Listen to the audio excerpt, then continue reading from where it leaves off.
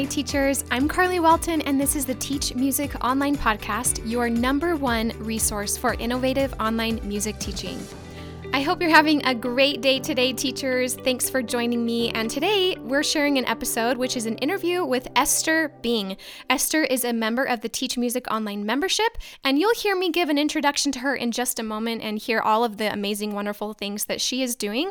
But what I really want you to look forward to in this interview is hearing about how Esther has overcome a lot of pain, physical pain, from playing her instrument for many years. She is creating a course for music teachers all about movement, functional movement to help you overcome pain. So she shares her story in this interview, and it is so interesting and fascinating how she has been able to overcome so much in her career as a music teacher. So lots to look forward to today. Let's go ahead and dive in to this interview with Esther Bing.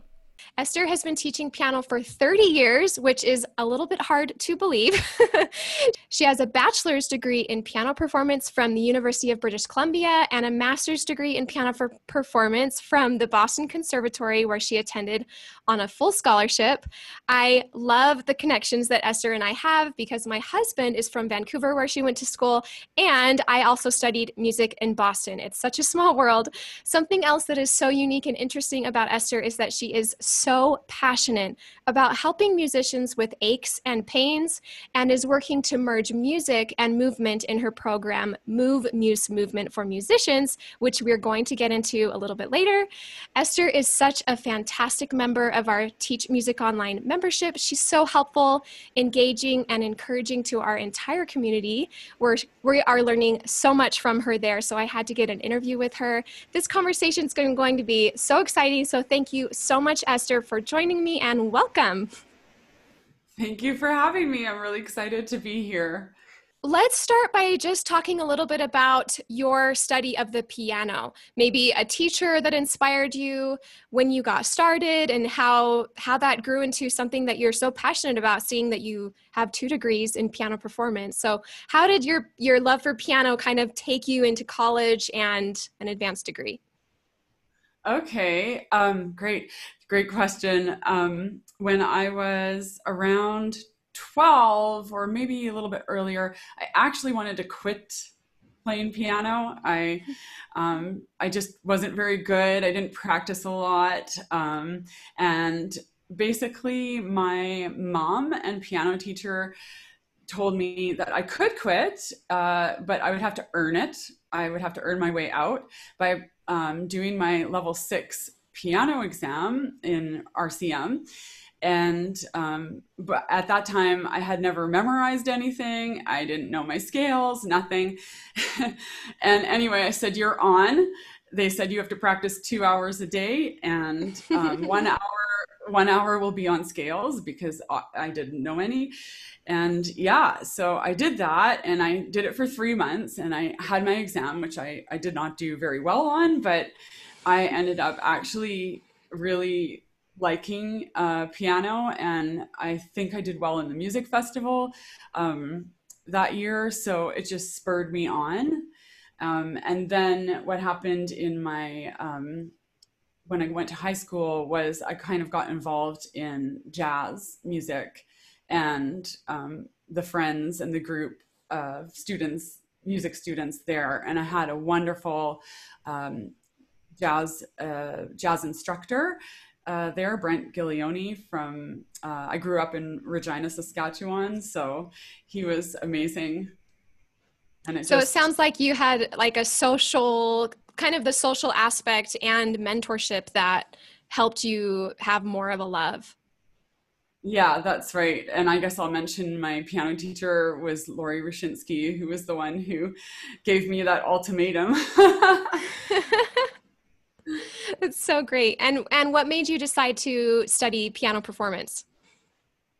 I guess that was what I was good at, and I love music, and I love all kinds of music, jazz, classical, and so it was just a natural thing to go into and do.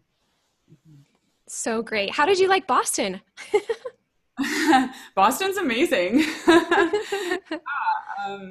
Boston is so full of arts and culture. I mean, every day there's an amazing concert there by world famous musicians. It's just a hub, and it's just super duper inspiring.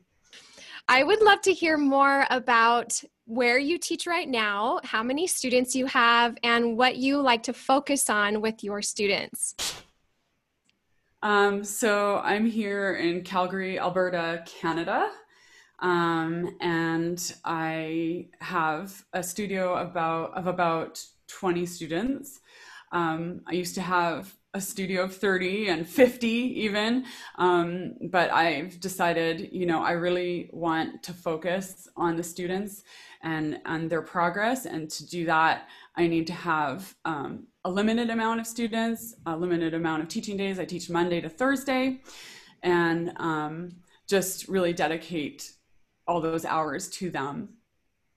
So you've mentioned to me before that you kind of went through this process of selecting students where you decided you didn't want to just take anyone anymore, but you thought, why don't I audition my students and perhaps get rid of sounds so harsh, but let go the students that maybe are not as committed or as excited about learning the instrument, because we don't want to, you don't want to waste your time on someone who's really not committed to spending the amount of practice it takes to really excel on the piano. And you have a really amazingly ambitious studio is the word that comes to mind. You require a lot of your students. They do exams, they perform, and there's not a lot of just getting by type of students. So what kind of inspired you to make that change?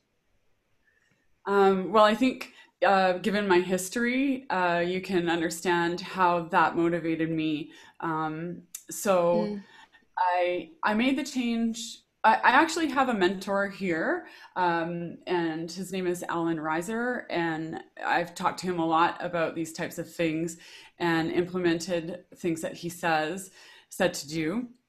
I also have my own things that I do, but I wanted to do it just because I think I have a lot to offer the student, and if I'm not making myself available to a specific type of student because I'm too busy teaching other students that are maybe piano's not their number one thing, then they're sort of losing out, I think. And if it was me as a child, as a young teen, I would want to have access to a good teacher. So that's motivating for me. Also, I find it more interesting. I find it a use of my skills. So yeah, I might be a little pickier of who I choose to teach. And that's not to say that everyone can't learn piano.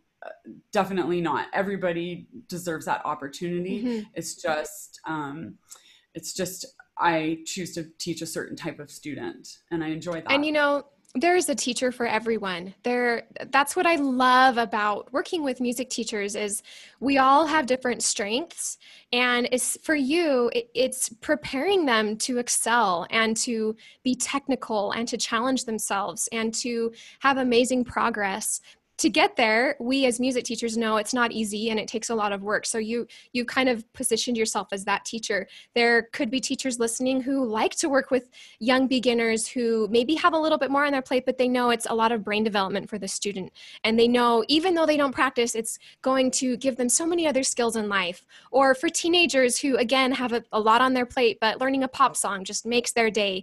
There's all kinds of teachers. And hats off to you for finding that niche and for branding yourself as this type of studio, because a lot of teachers are stuck in that. They're not quite sure. They just say, oh, I teach everyone, all ages, all music. It doesn't matter ability. And I feel like it's harder to enjoy what you do when you are really general.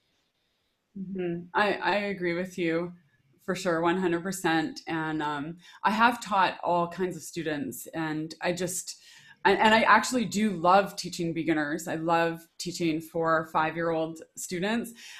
That's my bread and butter, because then if I get them at that age, if they stay with me until they're done high school, I mean, they're playing That's amazing.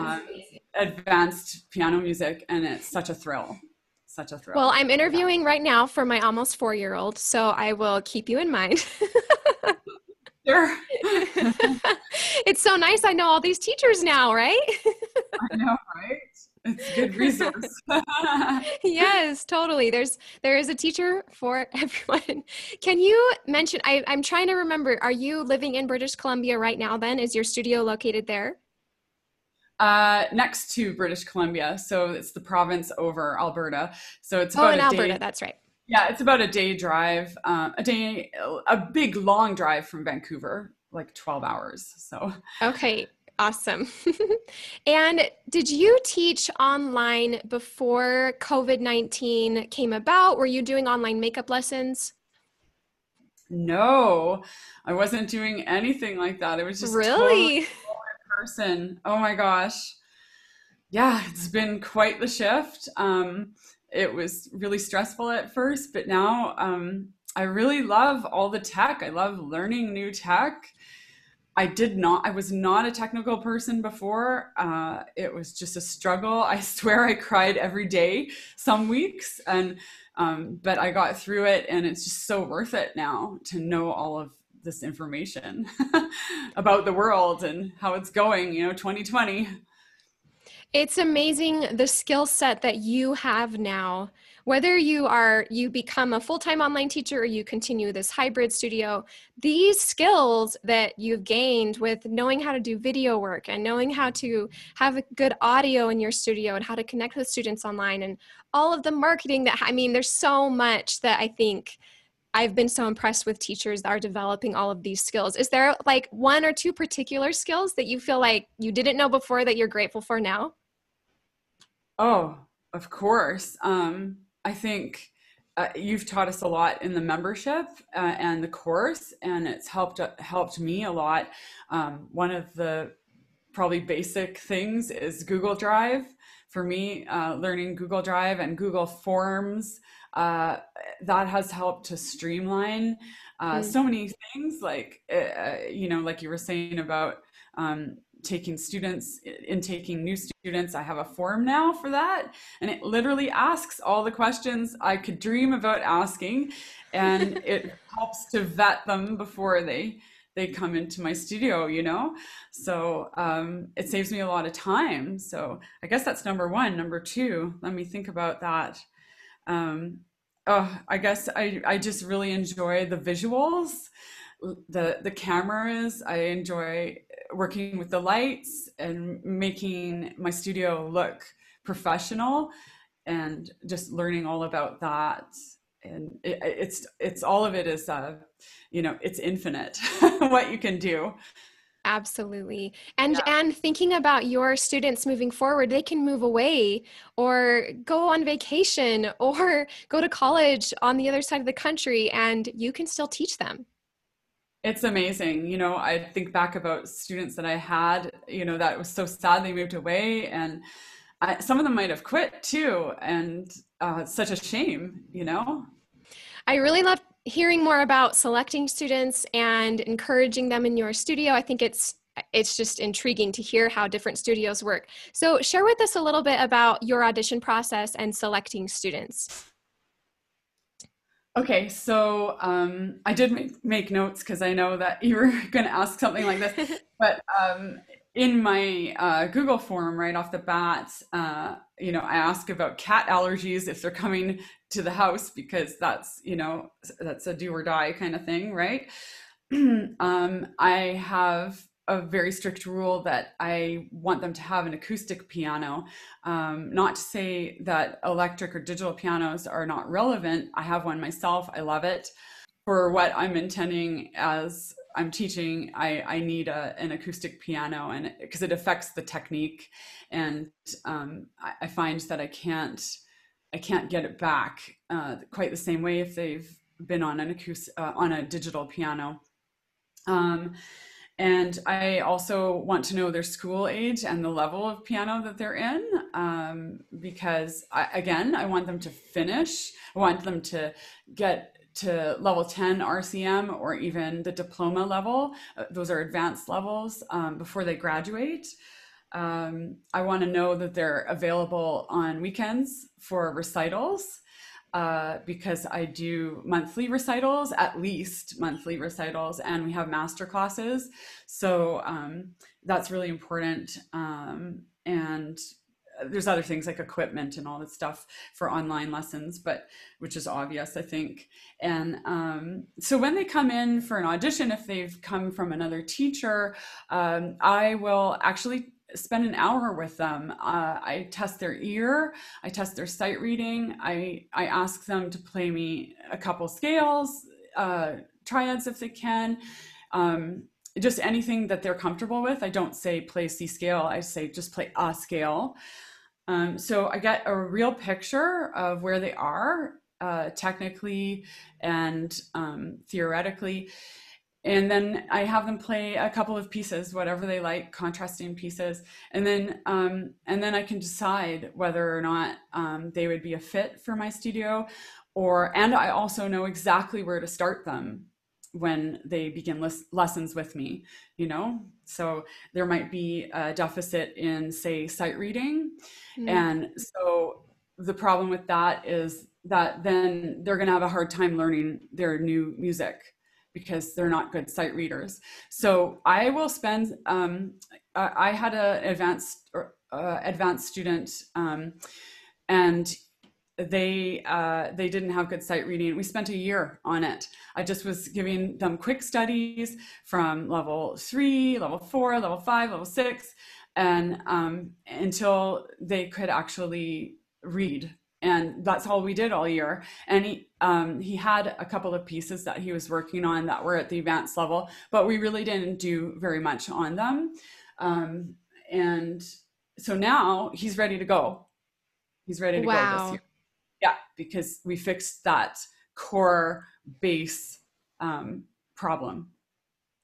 Oh, that's so refreshing. That's so refreshing to hear, because we all as teachers have students who come to us with, they're missing something, or a lot of them can't read. They're maybe 8 or 9 and they took for 2 years, but they don't know a note on the page. And so it's really cool to hear that you take the time to get them to where you want them to be, especially if they're showing commitment to learning. It's not that he's a bad student. He just, for some reason, wasn't good at sight reading yet. And what are some ways that you encourage your students to practice? And do you have incentives built in, or do you mentioned their sign-up process, they have to commit to that from the beginning. Do you just expect it from them, or how do you get that from your students? Yeah, I tell them that I'm a performance studio when they come in, so they know what to expect. The motivating factors, like I mentioned before, monthly recitals, no matter what's going on. So even if there's something else and not a different recital, there still are standard monthly recitals. And I was lucky enough to be part of a teacher's group that my mentor, Alan, had put together last year, for the last 3 years. Anyway, and then I was also part of the university here where they had monthly recitals. Now that we're online, that has kind of gone away. And so I will be looking to start that up online on Zoom. I'm super excited about it, with other teachers that want to be a part of it. And there's going to be requirements that the students play by memory. And maybe that they're also that they have a microphone, because I want it to be a certain standard. And so I also have my students do, like as we mentioned before, RCM exams. That's the Royal Conservatory of Music here. It's very popular in Canada. And I know that it's infiltrated into the US. I'm also an examiner for them, a piano examiner, and have been for the last 4 years. And I find that is so important, because it helps you check all the boxes to make Mm. sure that the student does have ear skills, can sight read, can memorize, and also they're playing their technique correctly. So we might skip an exam here and there, but it's not my preference. And then with all of those things, I always have a performance class the week before. So if you can, and with exams, I do 3 performance classes starting a month before so that they're really ready. And it was so important this year because of being on Zoom. A lot of it would be just testing sound and making Mm. sure the camera was in the right place. And so that everything was right at the exam, and that they did it again and they did it again. And then by the time they got to the exam, it was natural. They were used to it. So if you can imagine, one student in my studio could potentially have 20 performances if you add music festivals to that, right? And Mm. on top of those 20 performances, he's getting 23 or 26 performance classes with it. Because with the young kids, so under 10 years old, 10 and under, I do twice a year playtime. It's like they come together and they just play whatever pieces they've got, mostly memorized, some not. Some of them make up their pieces because they're just new. They watch each other bow. They get to know each Mm. other. Even if we're on Zoom now, I really love the breakout room feature because maybe after a class or during the class, I'll say, "Oh, do you want to go with your friend in the breakout room?" Like I'll notice they're chatting or something. So, I mean, That's it is more awesome. difficult. Yeah, it's more difficult to create that opportunity for community, which is so important. And so it's a challenge, and I'm still kind of looking for ways around that. But yeah. I love hearing that the motivator is the performances, and the motivator for them to work hard is, a deadline or a class. And that's how all of us work. When we have a deadline, that's how we worked in college. Every semester you learn these pieces, and because of those deadlines, we put the practice in. And for teachers listening, if you're looking for a way to add this, you could do monthly recordings where you're encouraging your students, or maybe you have by this Friday, every single month, the fourth Friday, you record 2 pieces or a piece memorized, at performance ready. And that way they're building a library of repertoire, even during COVID, where they might be a little overwhelmed, or going through these crazy transitions this fall with school starting and not knowing what's going to happen. Those monthly recordings can be really, really incentivizing. Is that a word? I love that idea. I love it. I even have a child who has started a YouTube channel, and he plans to put a piece on there every single week from all the pieces he's learned in the past, So which is awesome. really cool. And I forgot to mention also, I have internal scholarships, and I do the fundraising for those. Before, well, we had this local music festival. I would do a concert for that, and I would say, okay, well, to the parents and whoever was there, you can donate. And I got the idea of a donation recital from Mr. Reiser as well, which is really cool. Thanks, Alan. Um, so that has been really helpful because the students look forward to getting those scholarships, and they kind of compete with each other. And basically, they are based on exam marks. So I don't have to feel guilty. Oh, I didn't give it to this student, Mm. or I gave it to this student. It's just purely numbers. And actually, any of them can get a scholarship, a small one anyway. And this was Ellen's idea, that you give, if someone got a perfect mark within the exam. So if they got 10 on 10 on their sight reading, then they would get $10. For me, it's $10. I don't know what he does, but yeah. And so that makes it open for everyone. You don't have to be the best, but you do have to work. Okay, let's transition and talk about Move Muse for musicians. I know this is such a cool educational thing that you're creating for musicians, not just pianists, I guess, right? It's for musicians or Well, first for pianists? yeah, it's for musicians, but at the moment I'm gearing it towards pianists because I am a pianist, and Mm-hmm. that's what I know. But I do think it could be. I know it's been helpful to me, and it could be a game changer for musicians that are suffering any pain or injury due to either their practicing or even teaching. Now you're hearing people are, oh, I've got tight shoulders, I have pain in my Mm-hmm. back, that kind of thing. So is Yeah. Move Muse for musicians, is it techniques that musicians can use to relieve pain in different areas? Or tell us a little bit more about what it is. Yeah, so it's actually a movement lifestyle. So I'm going to call it a movement lifestyle for pianists right now. Um, and it it comes from all of my research and training the past 3 years into how the human body was meant to move, like before the advent of agriculture, even. Like, how did we move? How did we move to gather food, to play, to clean? Just all these things. It will just blow your mind, really. And there are lots of movement modalities out there. I trained in one of them and became a personal trainer for sorry, a certified trainer for MoveNat.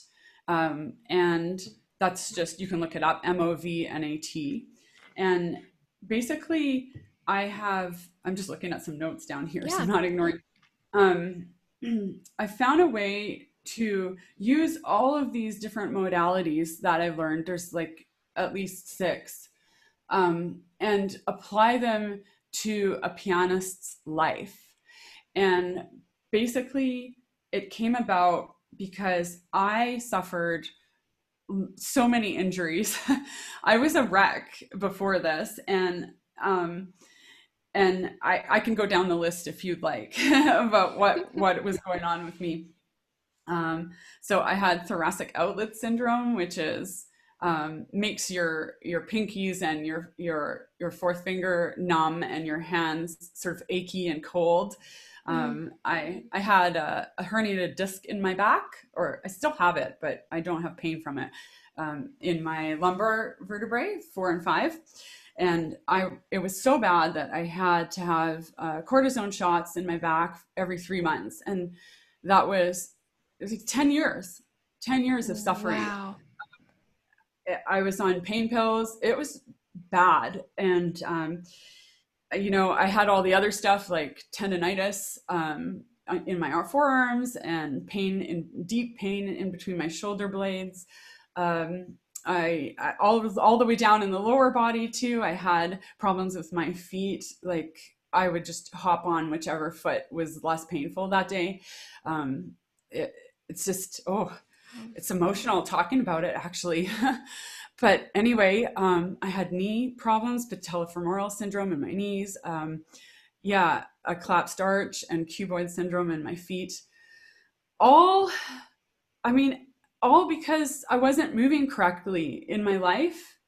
And I I went through all the regular modalities for pianists. There's so many techniques out there that I looked at and I studied. I even did Alexander technique for 3 years, private lessons.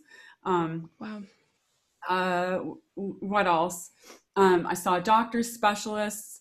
I even had a ergonomist come to my house to show, to observe me teaching. Okay, because I would just be in so much pain after teaching, after practicing all those things, and I I basically hit a mind shift, like a paradigm shift, and realized that if I am going to keep doing the same thing every day, I'm gonna I'm not only going to get the same result, but I'm going to get worse. I just keep on getting worse and worse. And, you know, a person can only suffer so much with, yeah, it's so emotional, with that much pain, you know? So I got out of it.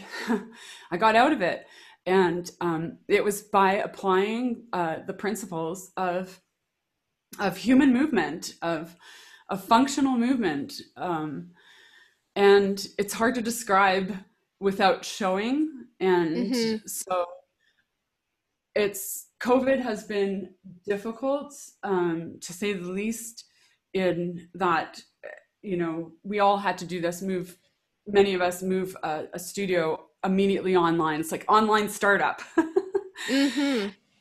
And so it's gotten away in the way a little bit now of me rolling this out. I just think that people musicians, pianists to start now need to know about this. I love the name Move Muse because it means so much. You know, we have to move more. We just have to move more. We have to move differently. We have to move the way that our bodies were intended to move as humans. And we have to like muse about it. We have to move in different ways, find the myriad and millions of different ways that our bodies can move. It's just incredible. Like right now, I take parkour. I've been doing parkour for like over a year. I'm the parkour pianist. Okay. I love it. I'm intermediate, so like I'm not that good, right? But I'm doing things that I shouldn't be doing in my 40s, that I never did when I was a kid, that I was never interested in doing as a pianist, that I was afraid of doing because I don't want to break these fingers, these 10 digits. I don't want to break these wrists. Oh, oops. I forgot to tell you I had a broken wrist too for 20 years. Okay. And that actually is so crazy because with this moving naturally, it actually popped back in one day, and I kid you not. So what? That's so amazing. The human body is amazing. It's absolutely amazing. Is. Yeah. And I just want to help people who are at the end of their ropes. Wow. Yeah. Oh, Esther, that's incredible. And like, even for people that aren't at the end of their ropes, it sounds like it's so preventative as well. Like having preventative measures in place before that pain comes, where we're using our bodies how they're meant to be used. And I love the term functional. You know, like you said, like we're actually meant to do these things, and that's what our bodies are built for. We just maybe don't know how to, or we're not doing them often enough, so that when you do sit at the piano and play for hours, messes you up. It messes you up. I mean, I think very few people come away without having some sort of injury playing piano. Totally. And so I'm not talking about a technique. I'm not talking about, there's plenty of techniques out there and you can learn to play correctly with them. I'm talking about a complete paradigm shift in your lifestyle, and it can be implemented, and you can do it, and you can do it successfully and still run a studio and still practice and still perform. Like, it's really funny because you don't see me, but I'm just going to pan the camera down, okay? And you're going to see something funny. I'm sitting Are you on a cross-legged here. Oh, you're cross-legged. Nice. No, I'm on a box. I basically am on this 36 by 30 by 18 inch plyo box. And then on top of it, I have a 2-inch mat. Awesome. Yeah, it's hard. And so I'm sitting cross-legged. I'm sitting on my knees. I'm sitting with a side sit.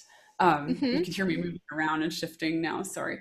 But it's things like these that you can implement, and people, you know, once you get over, when I started doing this, I want to say that I just told the parents, you know, here's where I'm at. I'm in pain. I have this herniated disc. That was a big deal for me.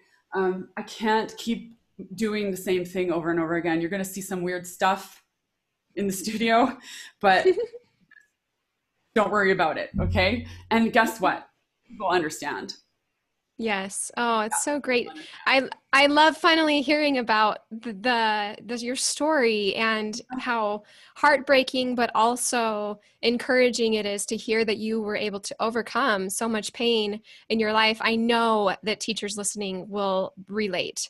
Maybe not to the extent, hopefully, they haven't had that much pain, but they probably have had something as a pianist that has caused them either to quit or to stop playing themselves. I feel like I've kind of gone through that. And mine was probably more of a technique thing, but with my hands where I couldn't practice anymore, or with my back, or I had a chiropractor who was fantastic at Berkeley, who I'd meet with every week, who taught me different physical therapy stretches that made such a huge difference in my musicianship as I went through college, where if I didn't have that, it could have been a different story if I didn't find that solution at that time.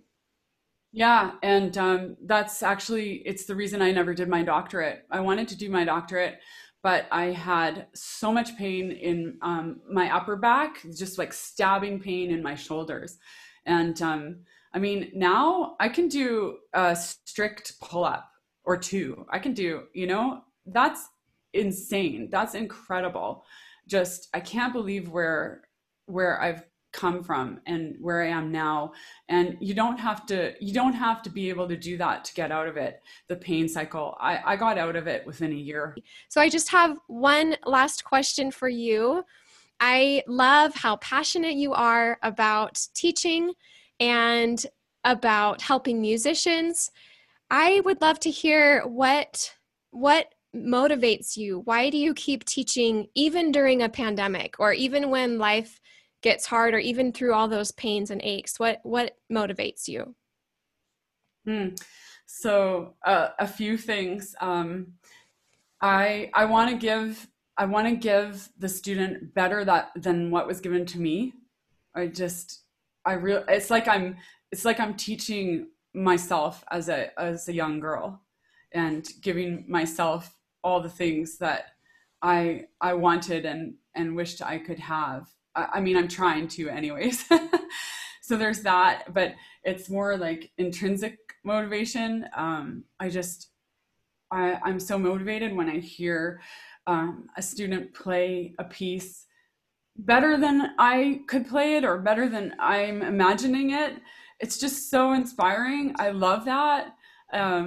There's probably a little bit of like OCD or something in there too, that I just keep picking at it. I love that it's infinitely interesting. Music is just, you're never done.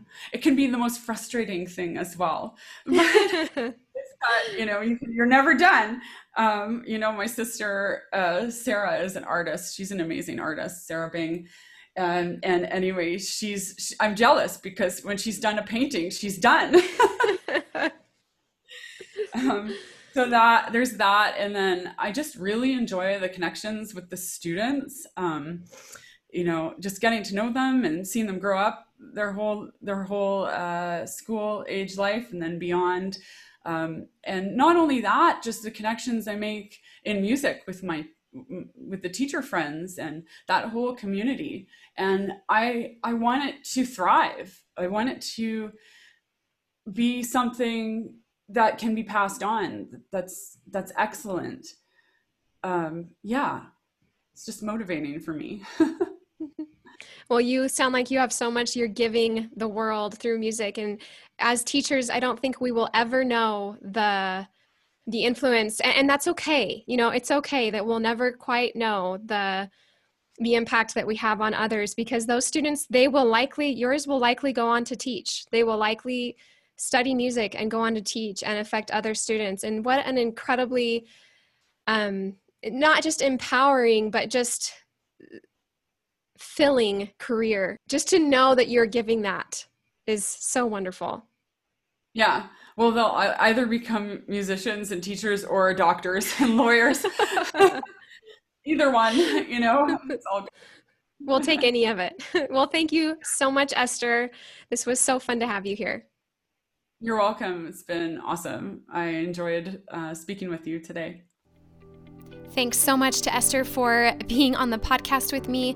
I absolutely loved being able to hear her story, and I'm so grateful that she was vulnerable and open about a lot that she's been through as she has figured out how to overcome so much pain that she's had as a musician. I will link information about Esther in the show notes. So if you go into your podcast app and just click on notes, you'll see links where you can learn more about Esther's course, which she is in the process of creating right now. Depending on when you hear this, it might be finished. So make sure you check out those show notes to learn more about Esther. And I hope that her story inspired some of you to maybe make some changes in your life or to have a little bit of hope if you are suffering from some of the pain that Esther had as well. As always, thank you so much for listening. Please head over to iTunes and leave a review. If you haven't yet, why have you not left me a review? I love getting your reviews because it's just so fun for me to hear from teachers that are listening from all over the country and all over the world, and to hear your online teaching stories. And of course, come and join us in the Teach Music Online membership, where you can get to know other music teachers and not feel so isolated during this time where we're teaching online and trying to figure everything out. But not only are you going to get to engage with other amazing teachers, you'll get access to all of my video resources and training, which is only available in the membership. Head over to teachmusic.online to learn more. I hope you have a wonderful, wonderful week of teaching or whatever you're up to. And as always, happy teaching.